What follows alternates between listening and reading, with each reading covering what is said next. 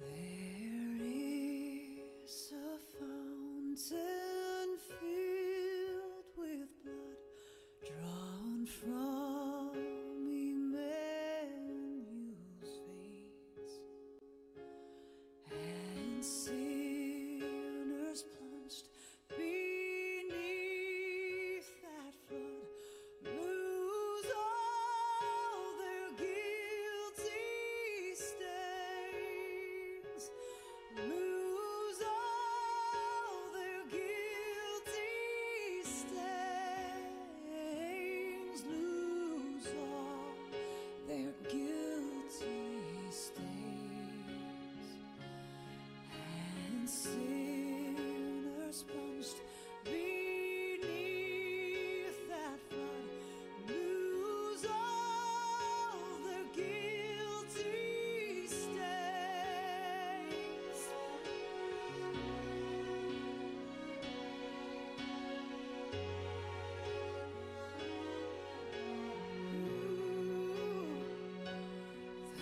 The dying thief rejoiced to see that fountain in his day, and there may I, though while as he wash all my sins away,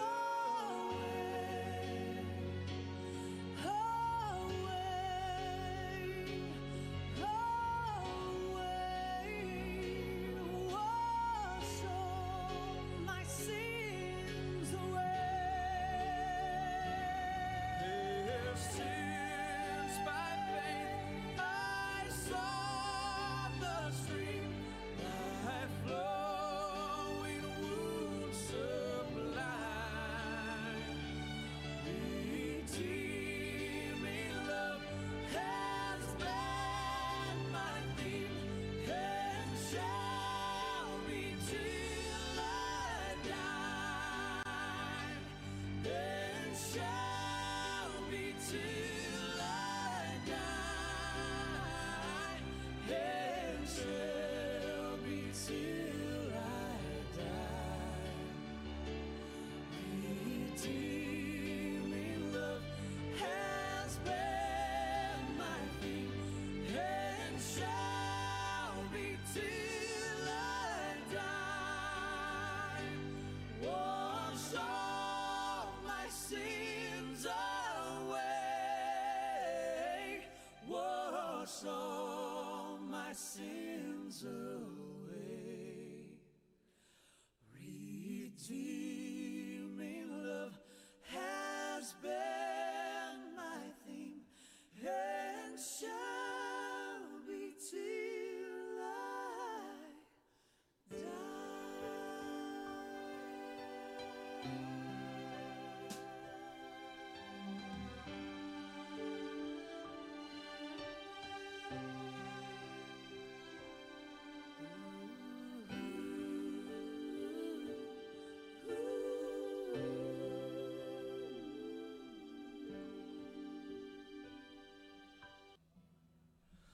Turn your eyes upon Jesus. Look full in his wonderful face, and the things of earth will grow strangely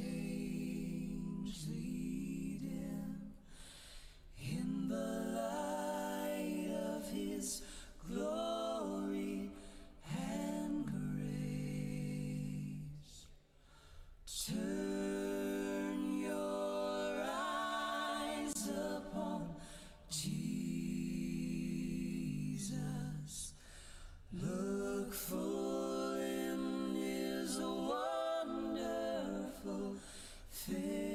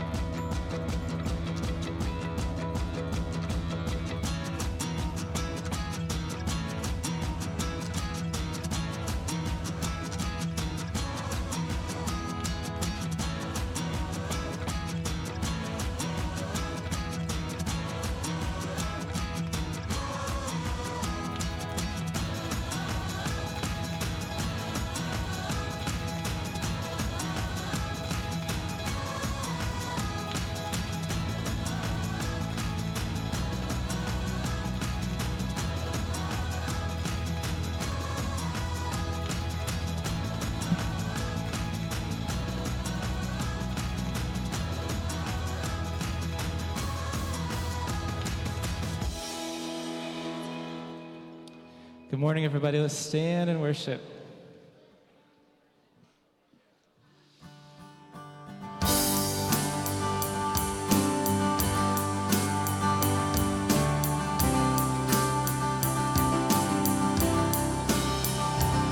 We worship the God who was.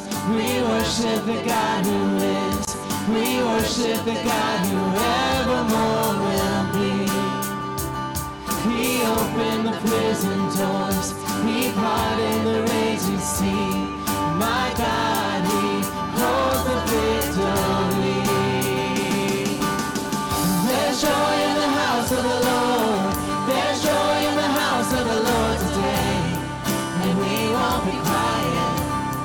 We shout out your praise. There's joy in the house of the Lord. Our God is surely in this place. And we won't be quiet. We shout out your praise. Oh, we shout out your praise. We sing to the God who heals. We sing to the God who heals. We sing to the God who saves. We sing to the God who always makes a way. 'Cause He hung up on that cross, then He rose up from that grave. Oh my God, still rolling stones away. There's joy in the house of the Lord. There's joy in the house of the Lord today. And we won't be quiet. We shout out your praise. There's joy in the house of the Lord. Our God is surely in this place. And we won't be quiet. We shout out your praise. We were the beggars, and now we're royalty.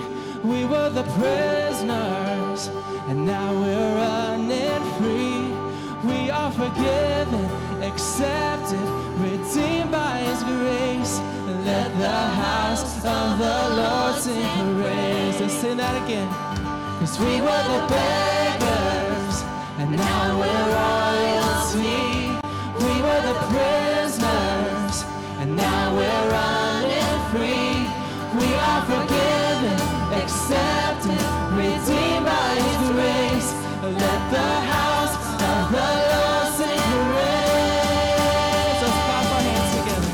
There's joy in the house of the Lord. There's joy in the house of the Lord today. And we won't be quiet, but we shout out your praise. There's joy in the house of the Lord. Our God is surely in this place. And we won't be quiet, but we shout out your praise. There's joy in the house of the Lord. There's joy in the house of the Lord today.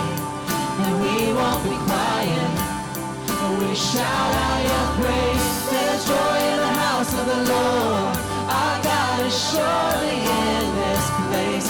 And we won't be quiet, but we shout out your praise.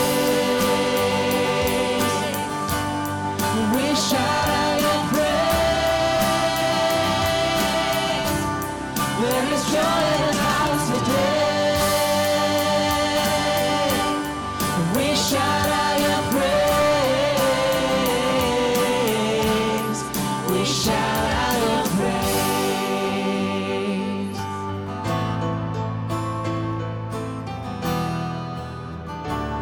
Amen. You can be seated. Amen. Amen. What a wonderful way to start off worship this morning, because there is joy in the house of the Lord, isn't it? Amen. Amen. Hey, I'm Doug Walter, the student pastor here at First Church, and I'm excited to see all of you here today with us, whether you're here in person or joining us online. Special welcome to you, and thank you for joining us in our worship of the Lord this morning.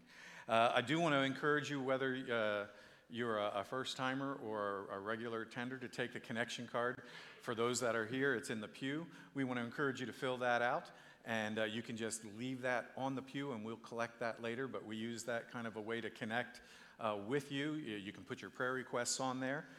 If you're at home, you can use the digital bulletin, and there's a digital connection card there, and you can also find it on the website. And so we encourage you to do that. But again, welcome to this place. Do have just a few brief announcements. One of them is that coming up in 2 weeks, we're going to be doing some family pictures here at the church. And so we're excited about that. We want to update some things in the Breeze app, which is one of the other things I want to encourage you. If you do not have our Breeze app for the church, we want to encourage you to do that. The Breeze app is nice and simple. It gives you the church directory in the palm of your hand. You can update your own profile, your own picture, your own phone numbers and addresses and emails and all that stuff, and it's instant. And so that way the whole church can have it. Also, if you don't have it, it's real easy to do. If you have the digital bulletin and you scroll all the way down to where it says resources, click on that and there's a link. The only thing we need to have in our system before you do that is your email. Because if it doesn't find your email, it's not going to be able to send you a link to be able to create your own login and password. And so it's a great tool to know also what is happening on the church calendar and the like. So we encourage you to take a part and get the Breeze app.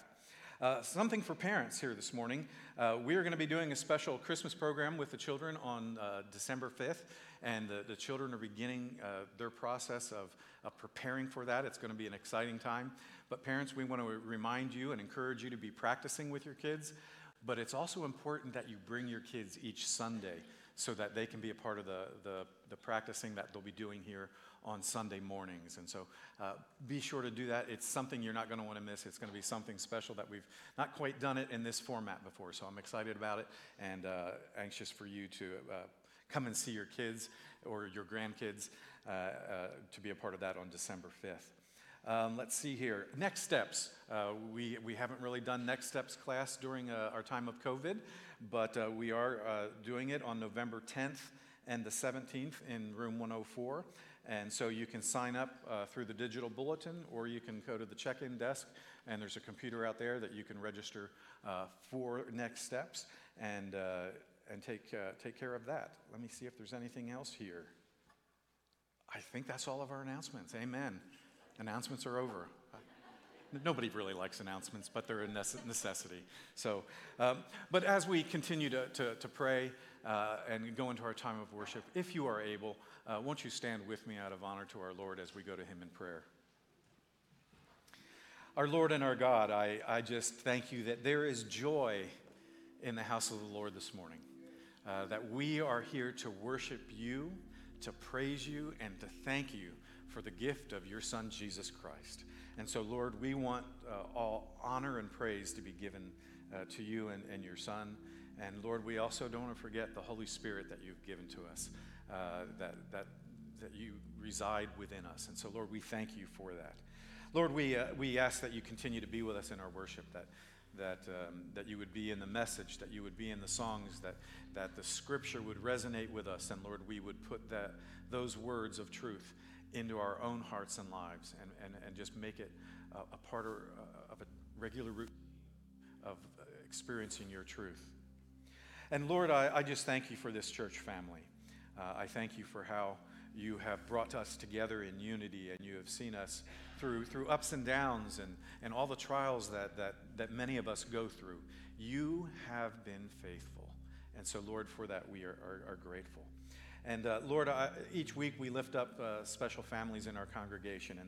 And this week I want to lift up Ken Fitzhugh and Bob Floyd and the Fouché family. And Lord, we just ask that you would bless those families extra especially this day and this week. Lord, we thank you that they have made this their church home.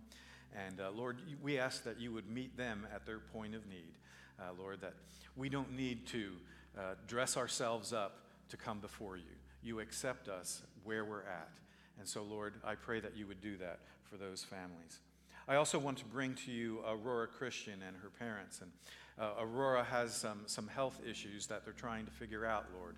and aren't able to do that. So, Lord, we pray that the doctors and those that are going to be involved in some of her assessment and testing, Lord, that they would be able to get to the root of those issues so that healing can come. And that, Lord, we would be able to testify to your healing power in our lives. Lord, you still do healings today, not just when Jesus was here on earth. And so, Lord, we thank you that you are a God who heals. Give parents of Aurora encouragement and give them wisdom as they navigate this time in their lives. We thank you for their faithfulness and trust in you.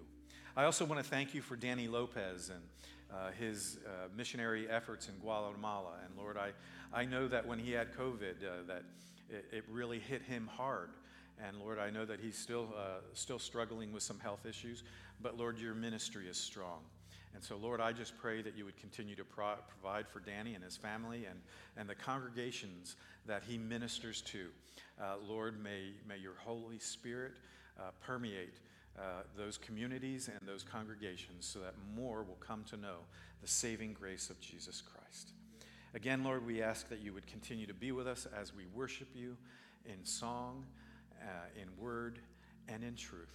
And Lord, we shout out in praise. Amen. Amen. Thank you.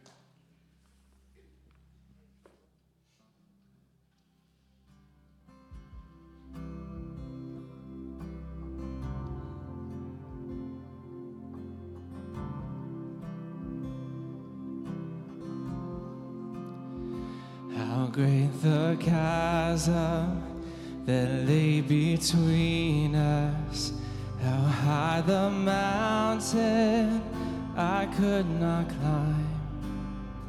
In desperation, I turned to heaven and spoke your name into the night.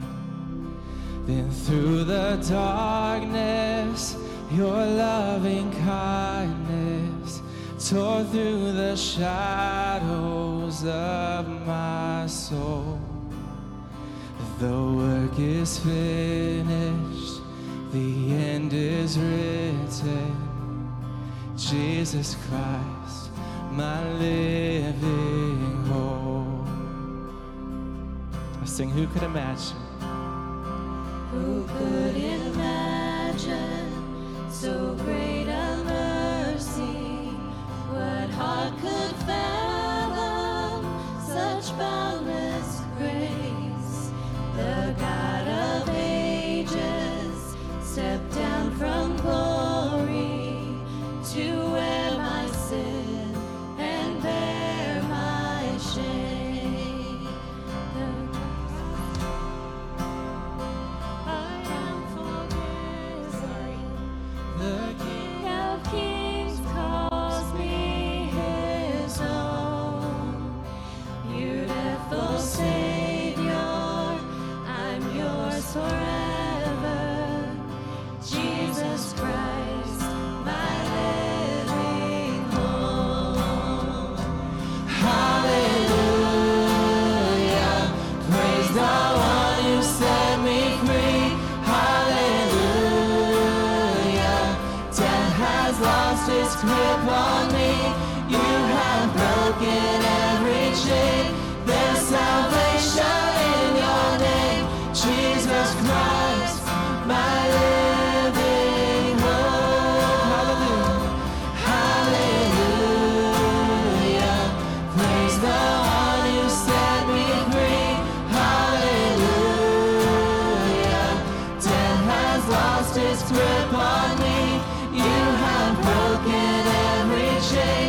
There's salvation in your name, Jesus Christ, my living hope.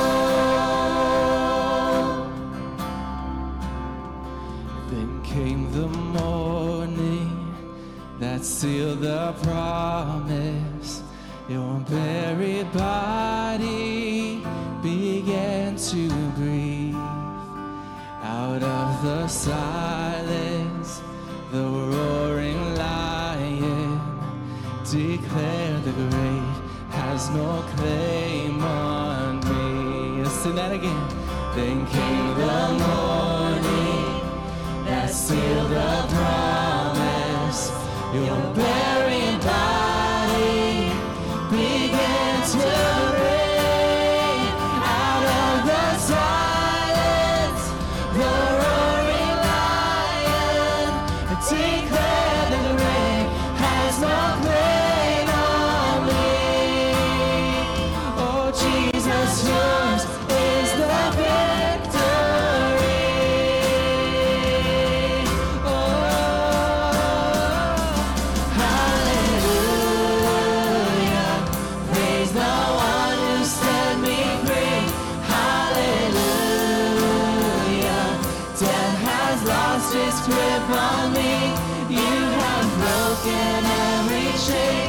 There's salvation in your name, Jesus Christ, my living hope. Hallelujah. Praise the one who set me free. Hallelujah. Death has lost its grip on me. You have broken every chain. There's salvation in your name, Jesus Christ, my living hope. Jesus Christ, my living hope. Oh God, you are my living hope. Let's sing that again, just our voices, to sing hallelujah. Hallelujah. Praise the one who set me free. Hallelujah. Death has lost its grip on me. You have broken every chain. There's salvation in your name, Jesus Christ, my living hope.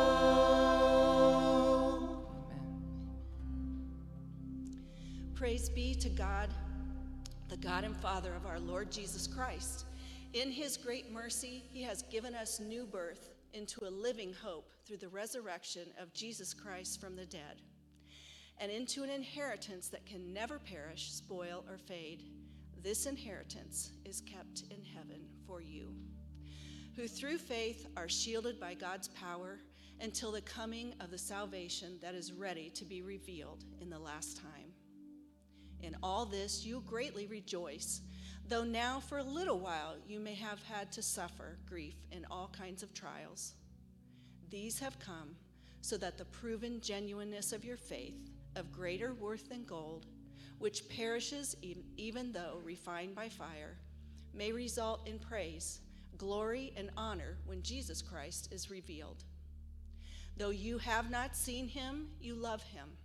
And even though you do not see him now, you believe in him and are filled with an inexpressible and glorious joy, for you are receiving the end result of your faith, the salvation of your souls.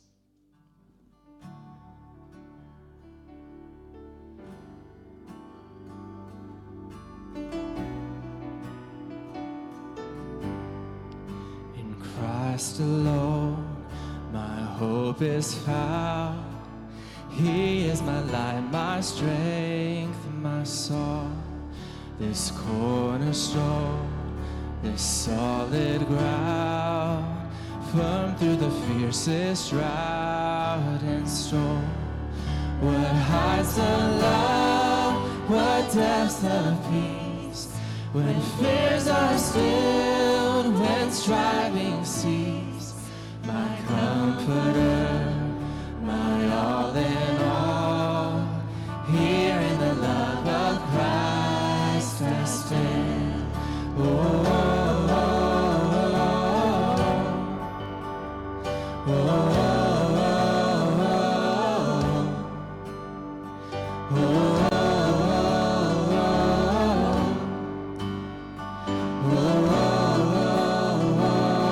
oh.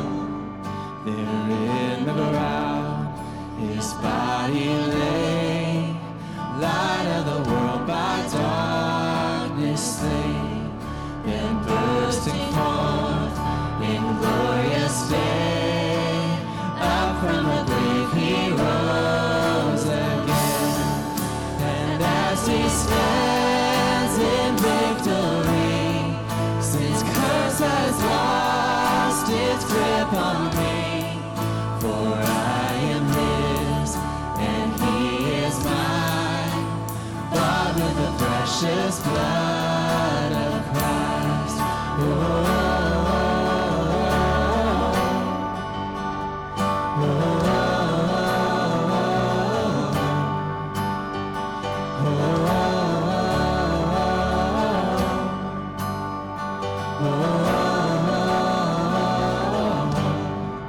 No guilt in life, no fear in death.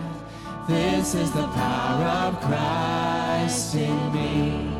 From life's first cry to final breath, Jesus commands my destiny. No power of hell, no scheme of man can ever pluck me from his hand till he returns or calls me home. Here in the power of Christ I stand.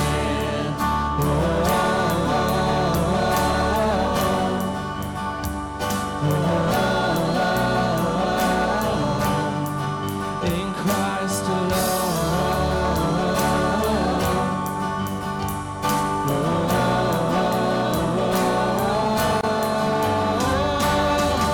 I find my strength, I find my hope, I find my help in Christ alone.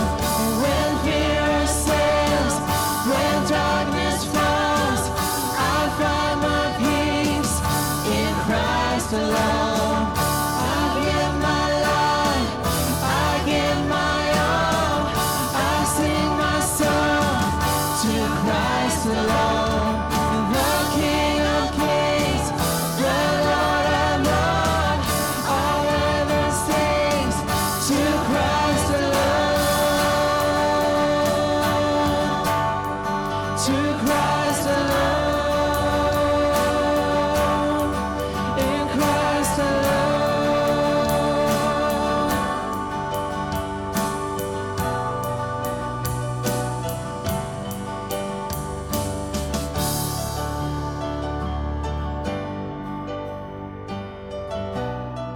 Sing till he returns.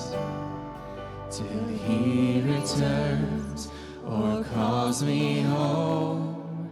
Here in the power of Christ I'll stand. Here in the power of Christ we stand. Lord, we just stand in your presence this morning. We thank you for who you are. We thank you for what you've done and for what you're doing in this moment. Lord, we gather and we stand in your power today. We sing your song. So, Lord, right now in this moment, would you open our eyes to you? Would you turn our focus and our attention and our affection to you?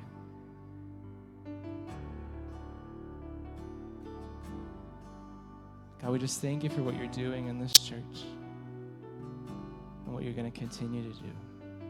We lift you up today, God. We love you in Jesus' name. Amen. You can be seated.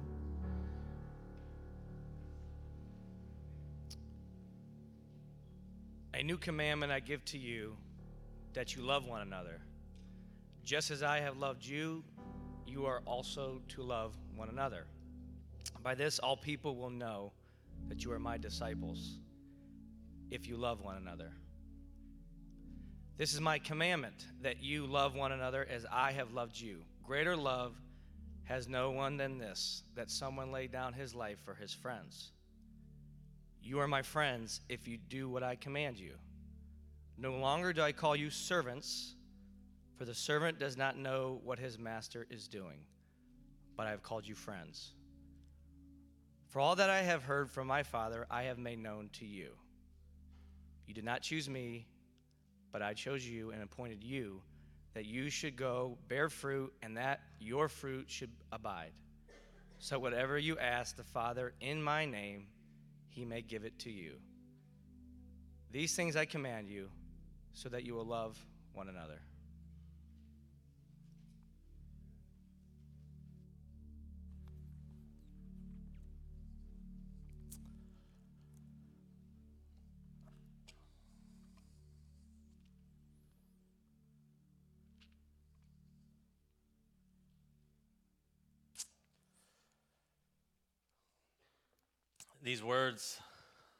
Those words that Alan just read, are part of Jesus' parting words to his friends. Almost the last third of every gospel is Jesus preparing to go to the cross, Jesus preparing to leave his friends, and Jesus preparing to leave these men, his disciples, with a message and preparation of him preparing to leave. As he's doing this, he recognizes and they recognize and they know that they have spent 3 years together. Jesus has spent 3 years teaching them. They have spent 3 years together learning from one another. They have spent 3 close years together serving alongside one another, living together, doing life together, breaking bread together. Jesus himself, as he would train them, he would send them out, and they would come back and they would share with Jesus their successes and their failures. 3 years building relationships, forged by a life on mission together. Jesus is speaking to people who he was very close with and greatly loved. These words were given to people whom he had deep relationships with. And now he's leaving. He's leaving them and he's preparing them for his departure. And I want you to see what he calls them. He calls them friends. Have you ever been called friend? There are few things in this world that I like being called more than friend. Maybe dad. Daddy. But to be called a friend is a wonderful thing. It's a great thing. It's a beautiful thing. There are few things greater than to be called friend. And unfortunately, less and less people are calling each other friend. Less and less people, especially in our country right now, have friends. Many Americans have virtually no close friends. 49% of people in our neighborhoods, people in our country, have 3 or fewer people they would call close friends. 12%, that's more than 1 in 10. Maybe 1 in 10 in this room have nobody to call friend, according to them. This has been a decline since the 1990s, since they've kind of been studying this. In 1990, only 27% said they had 3 or fewer close friends. Hey, at least they had 1 or more close friends, so a third. A majority of people in our country said they had more than 3 close friends. A more than a third of people in our country said they had 10 or more close friends in the early 90s. And only 3% said they had none. And I think we all know this is true. People with friends have a more satisfying life. We don't really probably need a study to tell us that. The study does, if you read it. But we know this to be true. Jesus here in John 13 and 15, he's talking to 12 close friends, 12 men, and what he tells them is that you're going to go and bear fruit. You're going to bear fruit. So what does it look like to bear fruit in our culture? He calls them friends, and he's asking them to bear fruit as he has bared fruit. I guess bore fruit is bared a word. And here's what I think it looks like. I think it looks like for us to be a good friend. Right now, in our time and in our culture, I think people need a friend. They need friendship. They need companionship. So what is friendship? What is friendship? According to Wikipedia, which has to be right, it's peer-reviewed, kind of. This is a little bit of me putting it together. Wikipedia articles are usually much longer than this. Friendship is a relationship of mutual affection between people who have chosen to support each other. So there are a few things to this. A friendship is a mutual affection to people who have chosen to support each other. So it's not like family. Right? Your family just is. You don't get to pick your family. You don't get to choose your family, but you get to choose your friends. And so you get to choose people that you love. You get to choose people that you want to be around. You get to choose people to give your lives to. And so what we see in the Gospels, when we see people follow Jesus and we see Jesus call people to come follow him, there is a choosing that is going on here, and there's a love that exists within that choosing and that them being together. Now, most of you here this morning know this. If you don't, I'm very sorry for you being here this morning, but this is my last Sunday. And our movement and our denomination and the way that we work is that our congregations get to choose their pastors. And your pastors get to choose you. And so there is kind of a mutual choosing that goes on. And I just want to let you know that I am thankful that you chose me. I am thankful for that. I am so grateful for that. And I hope that you have felt affection from me. I hope that some of you are glad that I chose you, because you could get denied by your next pastor. Did you know that? Like, they could come, they could candidate, like they could preach and all this stuff. You could vote them in. They said, no, that could happen. Could. It won't, but could. I tell you that simply because you have been affectionate towards me. You have shown me love. And I hope that you will love the next person as much as you have loved me. I hope that you will treat them as a friend. Your pastor should be your friend. But more than that, I think we need to answer this question: is who should be our friend? Who should be a friend? I already told you your pastor should be treated as a friend. But let me make it clear here, because I think this is very important for us, especially in an atmosphere where we are trying to divide over everything,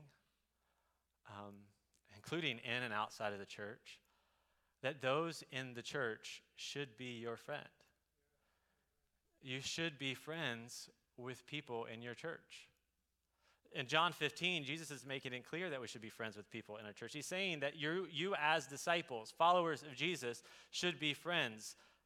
Friends love one another.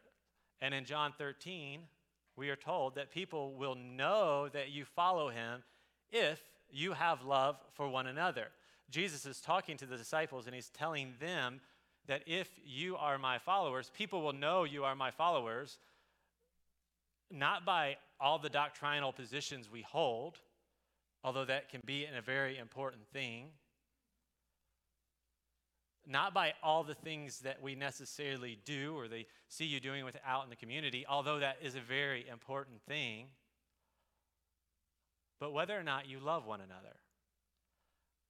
That is what Jesus tells them. This is how people are going to know you. They're going to know, like, oh, you're the people who love one another. You're the people who care about one another.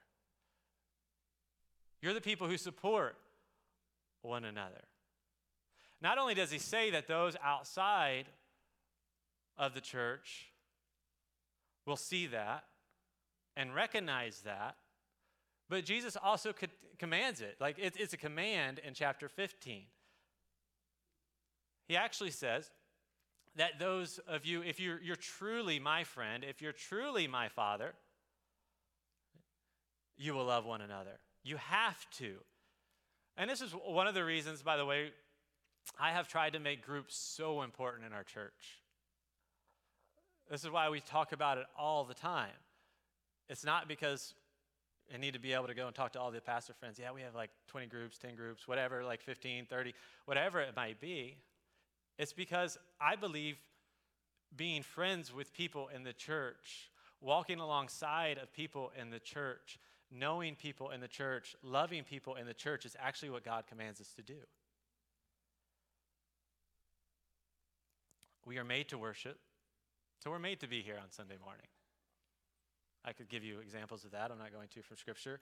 We're made to hear the Word of God. We're made to learn from the Scriptures. It's very important for all of us. But we obey God through our interaction with the people of God. It's how we know if we're obeying Him. So we should be friends with people in the church, but Jesus goes beyond that. We don't necessarily see it in this text directly, kind of indirectly here. We should be friends with people not in the church. We should be friends with people outside of the church. We should be friends with people who do not follow Jesus Christ. Jesus became friends with the most unlikely people of his time, and this is one of the things that gave him trouble. They got him in trouble. And Luke, I put this in the notes. I don't think it was in your notes, but I'll throw it on the screen here. In Luke 7:34, we're told this about Jesus when we're thinking about who should be our friend. Well, people were accusing Jesus of this, of being a glutton and a drunkard. But then they go on to say he's a friend of tax collectors and sinners. So the people that Jesus were friends with actually got him in trouble. It's one of the things that got him sent to the cross. So this means that Jesus was pretty much friends with any type of person. We see him a friend to the lowest, to the weakest, the most defective, and despised people of his time. And Jesus, a perfect man, God in the flesh, died for all men and women, none of him which were like him. This is the kind of person Jesus was. And this is actually the kind of person that Jesus commands us to be. So the next big question we all need to ask is this: how can we be a friend? How can we be a friend? 3 points, and then I'm done. Every good sermon has to have 3 points. It's my last sermon here. So 3 points, not 4, not 2, 3. 4 would be too long, 2 would be too short. How can we be a friend? First, show hospitality. Show hospitality. Now, in the scriptures, hospitality is commanded. Peter commands it. It's also seen as a gift. Let me remind you, Peter commands it. So even if you don't have the gift, you're supposed to show hospitality. Peter tells people to show hospitality without grumbling. Now, I can't promise that Emily and I have always showed hospitality without grumbling. Because sometimes the house needs clean. So sometimes there's a little bit of grumbling. But at least we were going to try to get that first part right. Because we figure if we get the first part right, maybe we'll grumble a little less if it becomes part of our lifestyle. So the question is what is hospitality? Hospitality, both in the Hebrew and in the Greek, and pretty much every other culture throughout history, especially ancient culture, meant love and kindness towards the stranger. It does not mean love and kindness towards the people that we know. It means love and kindness towards the stranger. Friends, do you realize, are strangers until they're not. Friends are people who were strangers until they're not strangers anymore. All of you were strangers at one point to me until you weren't. I didn't know anybody that lived here. People outside of the church were strangers to me if I didn't see them here. And I hope I've done my best to make strangers friends. Some of them are here today. I just want to thank you for being here.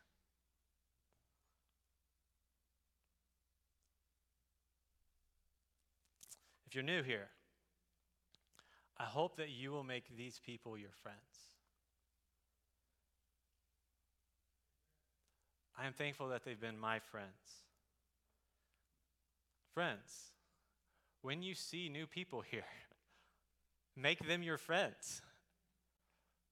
Show hospitality. Be kind to them. Invite them in. Jesus made strangers his friends. And if you think this world needs Jesus, this world needs you to show them hospitality. Not just the people you know, it's not even real hospitality, but the people you don't. This quote here beside me, I've been thinking about this a lot when I was working on this. I feel like the Lord kind of told me this because we're all obviously in a really weird cultural moment right now. And I really believe that hospitality, making friends with strangers, may be the greatest action that will turn this increasingly hostile world around. I believe that. I think that is true. And here's the crazy thing about it. Like, if we want this place, this world, our country to be a more loving and to be a more kind place, I believe that we are commanded to do this for this reason. Like, this is something that we have to do as followers of Jesus, is to show hospitality. So how can we be friends? The first is to show hospitality. The second is this: we accept their limitations. We accept people's limitations. Now, I want you to imagine for a moment being Jesus. Not one of us are, but imagine this. Jesus is the most perfect person to walk the planet in the history of the world. He's the most intelligent person in the room. He's the most righteous person in the room. He's the kindest person in the room. Probably where he goes at this point in time, during most of his ministry, during a good part of his ministry, because he was a good teacher, because he had these qualities and so forth. He's the most popular person in the room. He's the most spiritually attuned person in the room. Jesus was even known for knowing what people were thinking. Now, let me ask you this. Who would want to be your friend if they knew what you were thinking all the time? Yeah. And Jesus chose to have friends. He chose to spend time with people. He spent time with selfish, ignorant, immoral people. Jesus did that. He was a single man. I can imagine some of the guys coming back after maybe Jesus sent them out, or sitting around the fire and eating. And one of the guys starts complaining about his wife and kids to a single man. Jesus, who had virtually not a dime to his name. I can imagine some of the men sitting around, worried about their 401k, worried about their finances, worried about whether or not they would have enough to eat or be provided for. Jesus taught these men over and over again. He taught the crowds. And if you read, like, they didn't get it half the time. Even when Jesus broke it down sometimes for them, they didn't understand. These are the type of people that Jesus calls friends. More than that, he chose to lay his life down for them. He lived with them, and then he died for them. Jesus loved limited human beings. The point of Jesus saying, greater love has no one than this, that someone lay down for his friends, is this, is that it is impossible for someone to love and for their friendship to go further than that.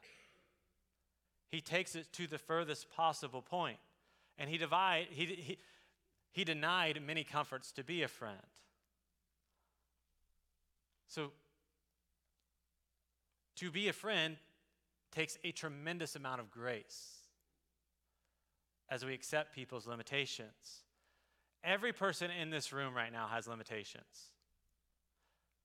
Many of them you were born with, you're wired with. I mean, I know your mom told you were the greatest thing ever for a really long time. But like, I mean, serious. And you could probably do more than what you think you can do. But a lot of us have a lot of traits, a lot of tics. We have fears, we have hurts, we have things that have gone on in our lives, personality traits, all those sorts of things that limit our ability to be a good friend and the person that we should be at all times. Every person in this room, that is true about. But a friend is someone who knows your limitations and loves you anyways. They are the type of person who, when they hear you say or do something that may make you cringe or perhaps even grow very uncomfortable, they are the people that are able to respond with grace. Friends don't just love somebody when they're right, they love somebody when they're wrong. Friends just don't love you for what you can do, but for what you can't do or haven't done. Now, I've said a lot of things from this pulpit. I've done a lot of things over the past 8 or so years. I've said things in conversation. There are things about my leadership probably that have been less than stellar. I will be the first to admit, not everything that I have done has been great, good, or even gospel truth. Yet, through it all, I have felt loved by you.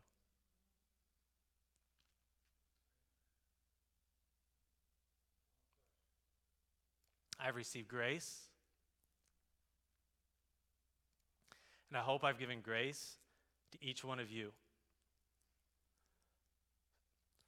So thank you for accepting my limitations. And I hope that you will continue to accept each other's and give each other grace. The last point here I want to make that we see in this text, there's more to friendship than this, but we see it here in the text, is that we don't cast them off. We don't cast friends off. Verse 16, Jesus tells these men this.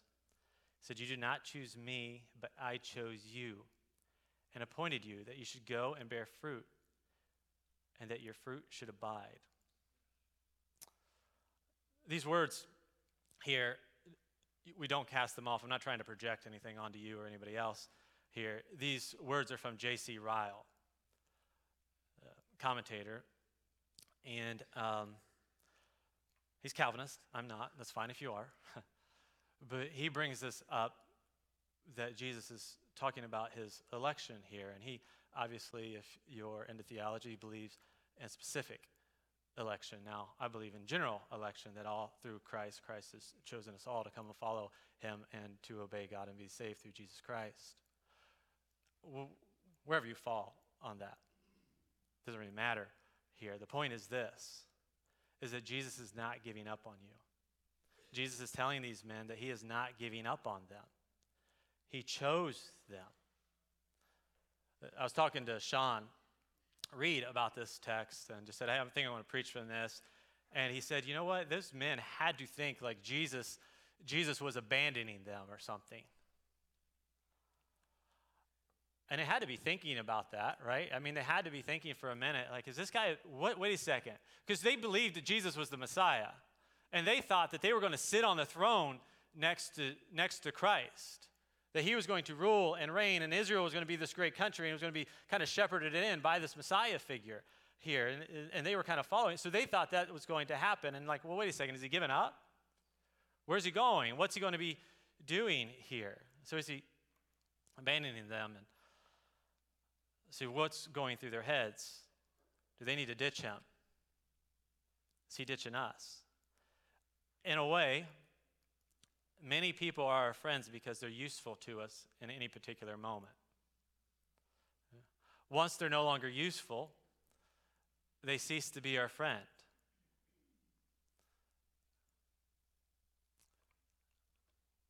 That takes place. We see it about to happen in the Gospels here. When Jesus is up on the cross, 3 people come to Peter. Peter believed that Jesus was the Messiah. They asked Peter, do you know him? 3 times. Peter said, no, I don't, that guy? No. I don't know him. Peter denied him. This verse, maybe in the Proverbs, had to kind of go through his head here. Peter was a good Jew. He had spent time with Jesus, and it says a friend loves at all times, and a brother is born for adversity. Really, this is both about brotherhood and friendship here, and Peter is not sticking around Jesus here at this time of adversity. Peter does not want to be a part of that. And so Peter fails right here to be a friend and a brother. And when it looked like Jesus had failed here, Peter bails on him. And we could all understand this. I mean, we've all done this from time to time. So what changed Peter's mind? Well, the resurrection changes Peter's mind. A few days later, Peter is able to see that God had a plan through it all. That God was not unprepared, that God did not know what he was doing, that God still had something for Peter, and that Jesus was not abandoning him. God had not abandoned him at all. God had a plan in the midst of it all. Back when I had hair, I used to go and get my hair cut at the pastor's house. His wife would cut hair, and his wife was this Sunday school teacher who loved to teach Sunday school, loved to teach the Bible, and had like all of these object lessons. And so anytime she could, she would. I mean, this was just who she was. So I'd go over there and I'd get my hair cut, and I got a Bible lesson every time from her. I'm in seminary, but she's teaching me the Bible and all these sorts of things, which she should have been because she had studied it a lot more than I had. And so she's cutting my hair, and all of a sudden she bends down in front of me, and she gets about this far from my face, and she puts her hand up like this. And she goes, Josh, this is how God has taught me to hold people. Because we do not know what he is doing or where he is calling them. I was like, okay, glad you brushed your teeth.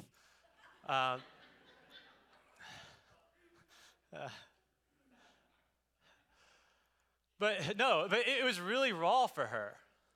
I mean, they had spent almost 25 years in ministry. They had seen people come and go, and out of the church, or to new places and from new places. More than that, her son and her daughter-in-law just decided that they were going to go be missionaries to Germany right after they had just had her granddaughter. And so that was real for her. And there is freedom in this kind of friendship. There's freedom in that. I remember I had to learn that kind of the hard way. A couple years into our ministry here,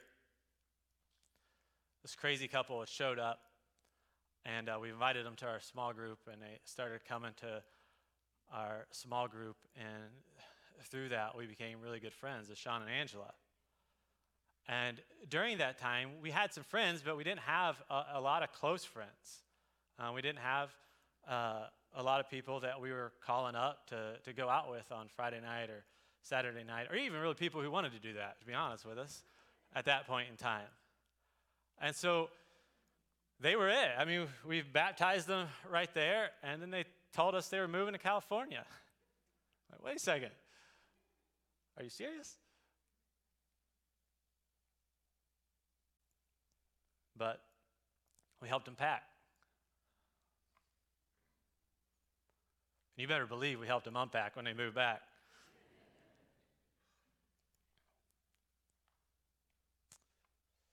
Through it all, because of this object lesson, remembering this, I didn't feel abandoned. Didn't. I know what God was doing. Didn't know what he was up to. Didn't know what he was going to do in their lives. But I was going to support them. I was going to love them. I was going to cheer them on. Here's my point in all of this, is I know that our leaving kind of feels kind of sudden. I mean, we've been here for 8 years, but we just came off sabbatical, all those sorts of things, right? The church is wonderful. Like, I believe that. Like, I'm not mad at anybody. Like, I really love this place. I love you. And I just hope you don't feel abandoned. I don't want you to feel that way. Because I love you. So this is the last thing I'm going to say about all of this, is that our ability, thinking about the church here, our ability to be and make friends is a test for the church. Our ability to be and make friends is a test for the church. And this test will only be passed if Jesus is our friend above all others.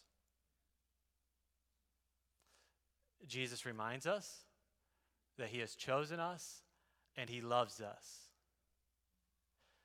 Jesus loves you, and he wants you to love others just as he has loved you. Jesus shows hospitality to the stranger. He invites you in to his life and to his family. And he dies for you in spite of your limitations. And Jesus will not cast you off. That is our model.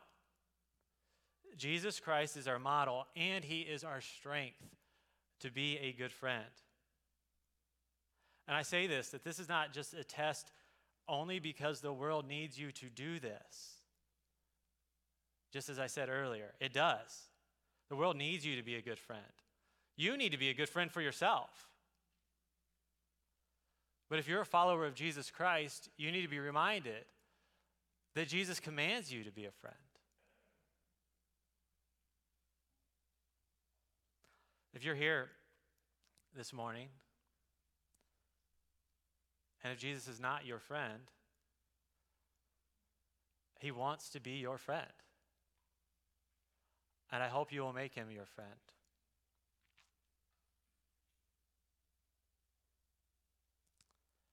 And I want to thank every single one of you, except for the new people, because I don't know you. I'm glad you're here, though. Really am. But I want to thank every one of you for being my friend through the years. And my wife's friend? Sorry. My friends to my kids. Thank you. Thank you.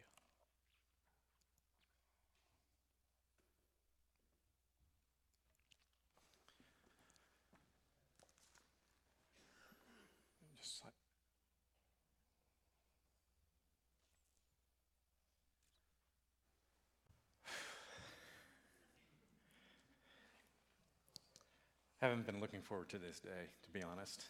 And many of us here aren't excited about this day.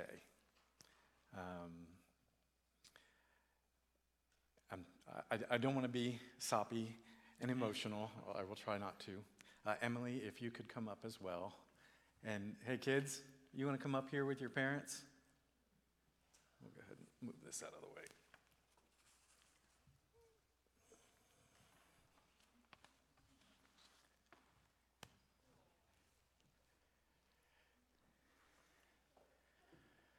Well, Josh, considering your looks, you and Emily make great-looking kids. See, that's how you deliver a joke. Take notes. All right, I'm working on it. There are lots of things that could be said, and so I will just try to keep my comments brief. But when you came to candidate and you got off the plane, and right away, I think Susan's comment was, "I feel good about this." No, I said I fell in love with them. She fell in love with them right away, and you came to us not just when Susan and I were broken, but our congregation was broken, and you brought us healing because of your faithfulness to God and to being the person that He has called you to be. And so for that, and as a thank you to this congregation, I say thank you for seeing us through a difficult time. And I personally appreciate that. It means a lot to me. And I know it means a lot to this congregation, and some people don't even have a clue to what I'm talking about, and that's good. But you were faithful. Your family was faithful. We've had the privilege of seeing all three of your children born and growing up, and that has brought us joy as well as the congregation. We've seen you grow and mature in your leadership.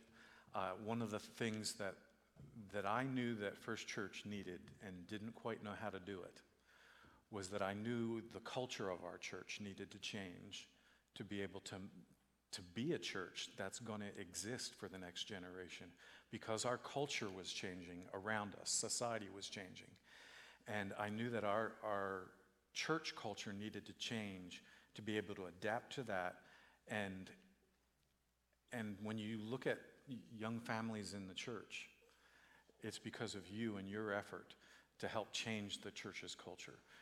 We don't believe that any age should be neglected in the church, but you helped revitalize the younger generation, and that is part of the reason why our congregation, along with God's help and guidance to you, that we actually were thriving through COVID, unlike so many congregations that didn't, and so many congregations that closed their doors.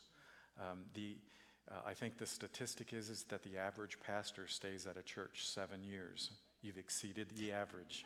You are above average, all right? And just a note to this congregation too. This congregation is exceptional because of the longevity of its pastors. In 125 years, what is there, 7 or 8 pastors that have been senior or lead pastors? That's a testament to this congregation, that you have done as He's instructed us to continue to do, and you've done it well, is being a friend, showing hospitality, and we need to continue to do that, and you have modeled that for us. And I just thank you, working with you in the office, I get to see you more, get to know those hidden thoughts sometimes that not everybody would want to know. And I've shared some of mine as well. But the greatest thing has been your heart that you have a heart and a passion for sharing Jesus Christ to the strangers. And so you have modeled that well for me, and you have encouraged me. I'm an introvert. Most people know that.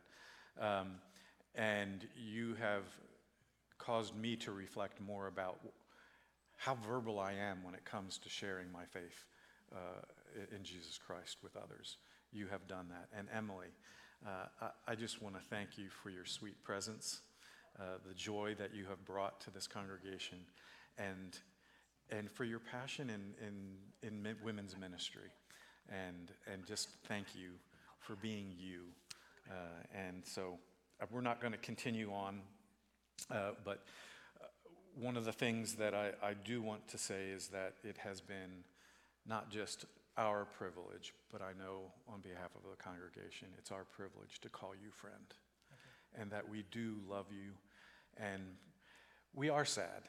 We do hate to see you leave and move on in your ministry, but we also understand that God is going to use you and bless you and your ministry, just as God is going to continue to bless this congregation and the ministry that we have here in Talmadge as we move forward. And so we love you. We're going to have a time of prayer here in a few moments, but we want to encourage all of you to stay. We have a lovely little reception set up in the lobby, and we want to continue to celebrate your faithfulness to the Lord and serving here, but also celebrate God's faithfulness to his church.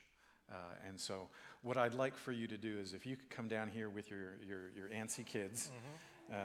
Kids, we love you, and we are so glad that you have been a part of our church and our church family. Yeah.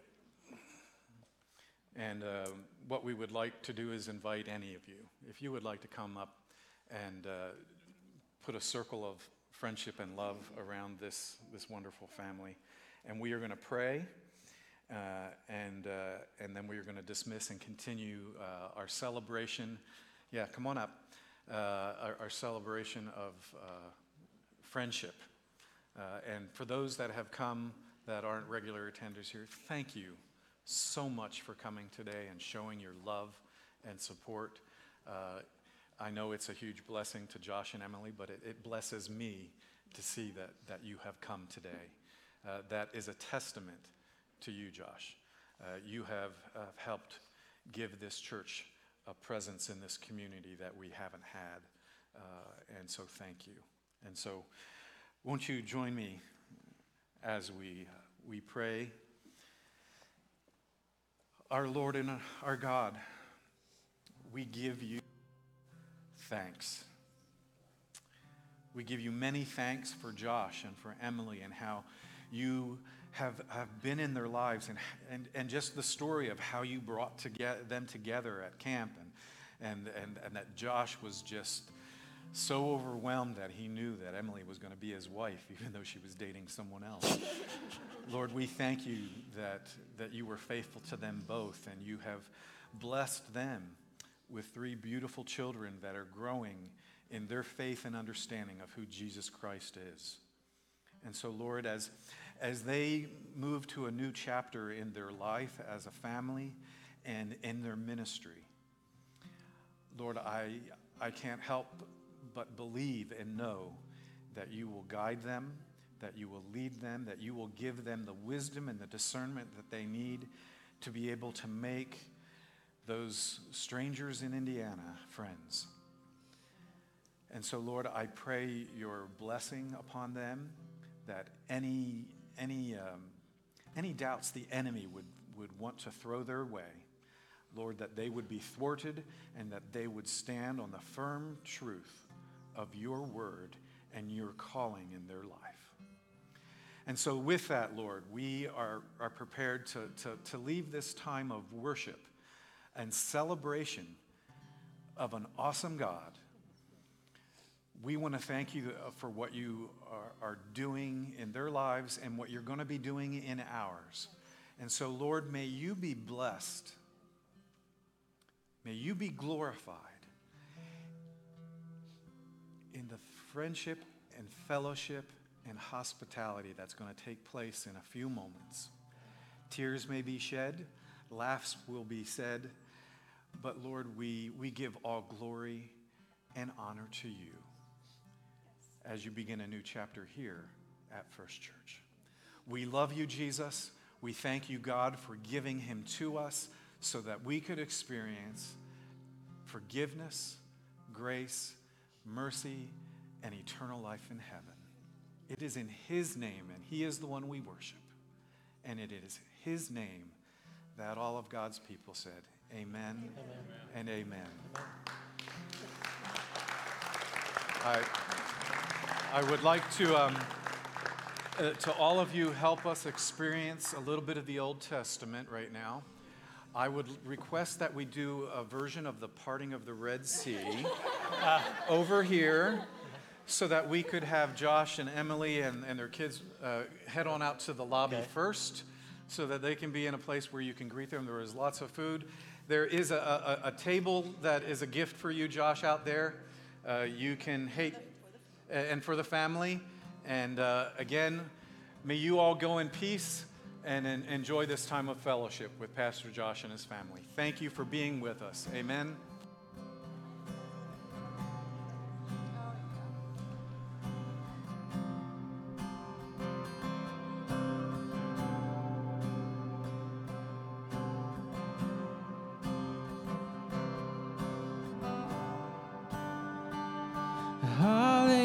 Hallelujah, praise the one who set me free. Hallelujah, death has lost its grip on me. You have broken every chain. There's salvation in your name, Jesus Christ, my living hope. Jesus Christ, my living hope. Oh God, you are my living hope.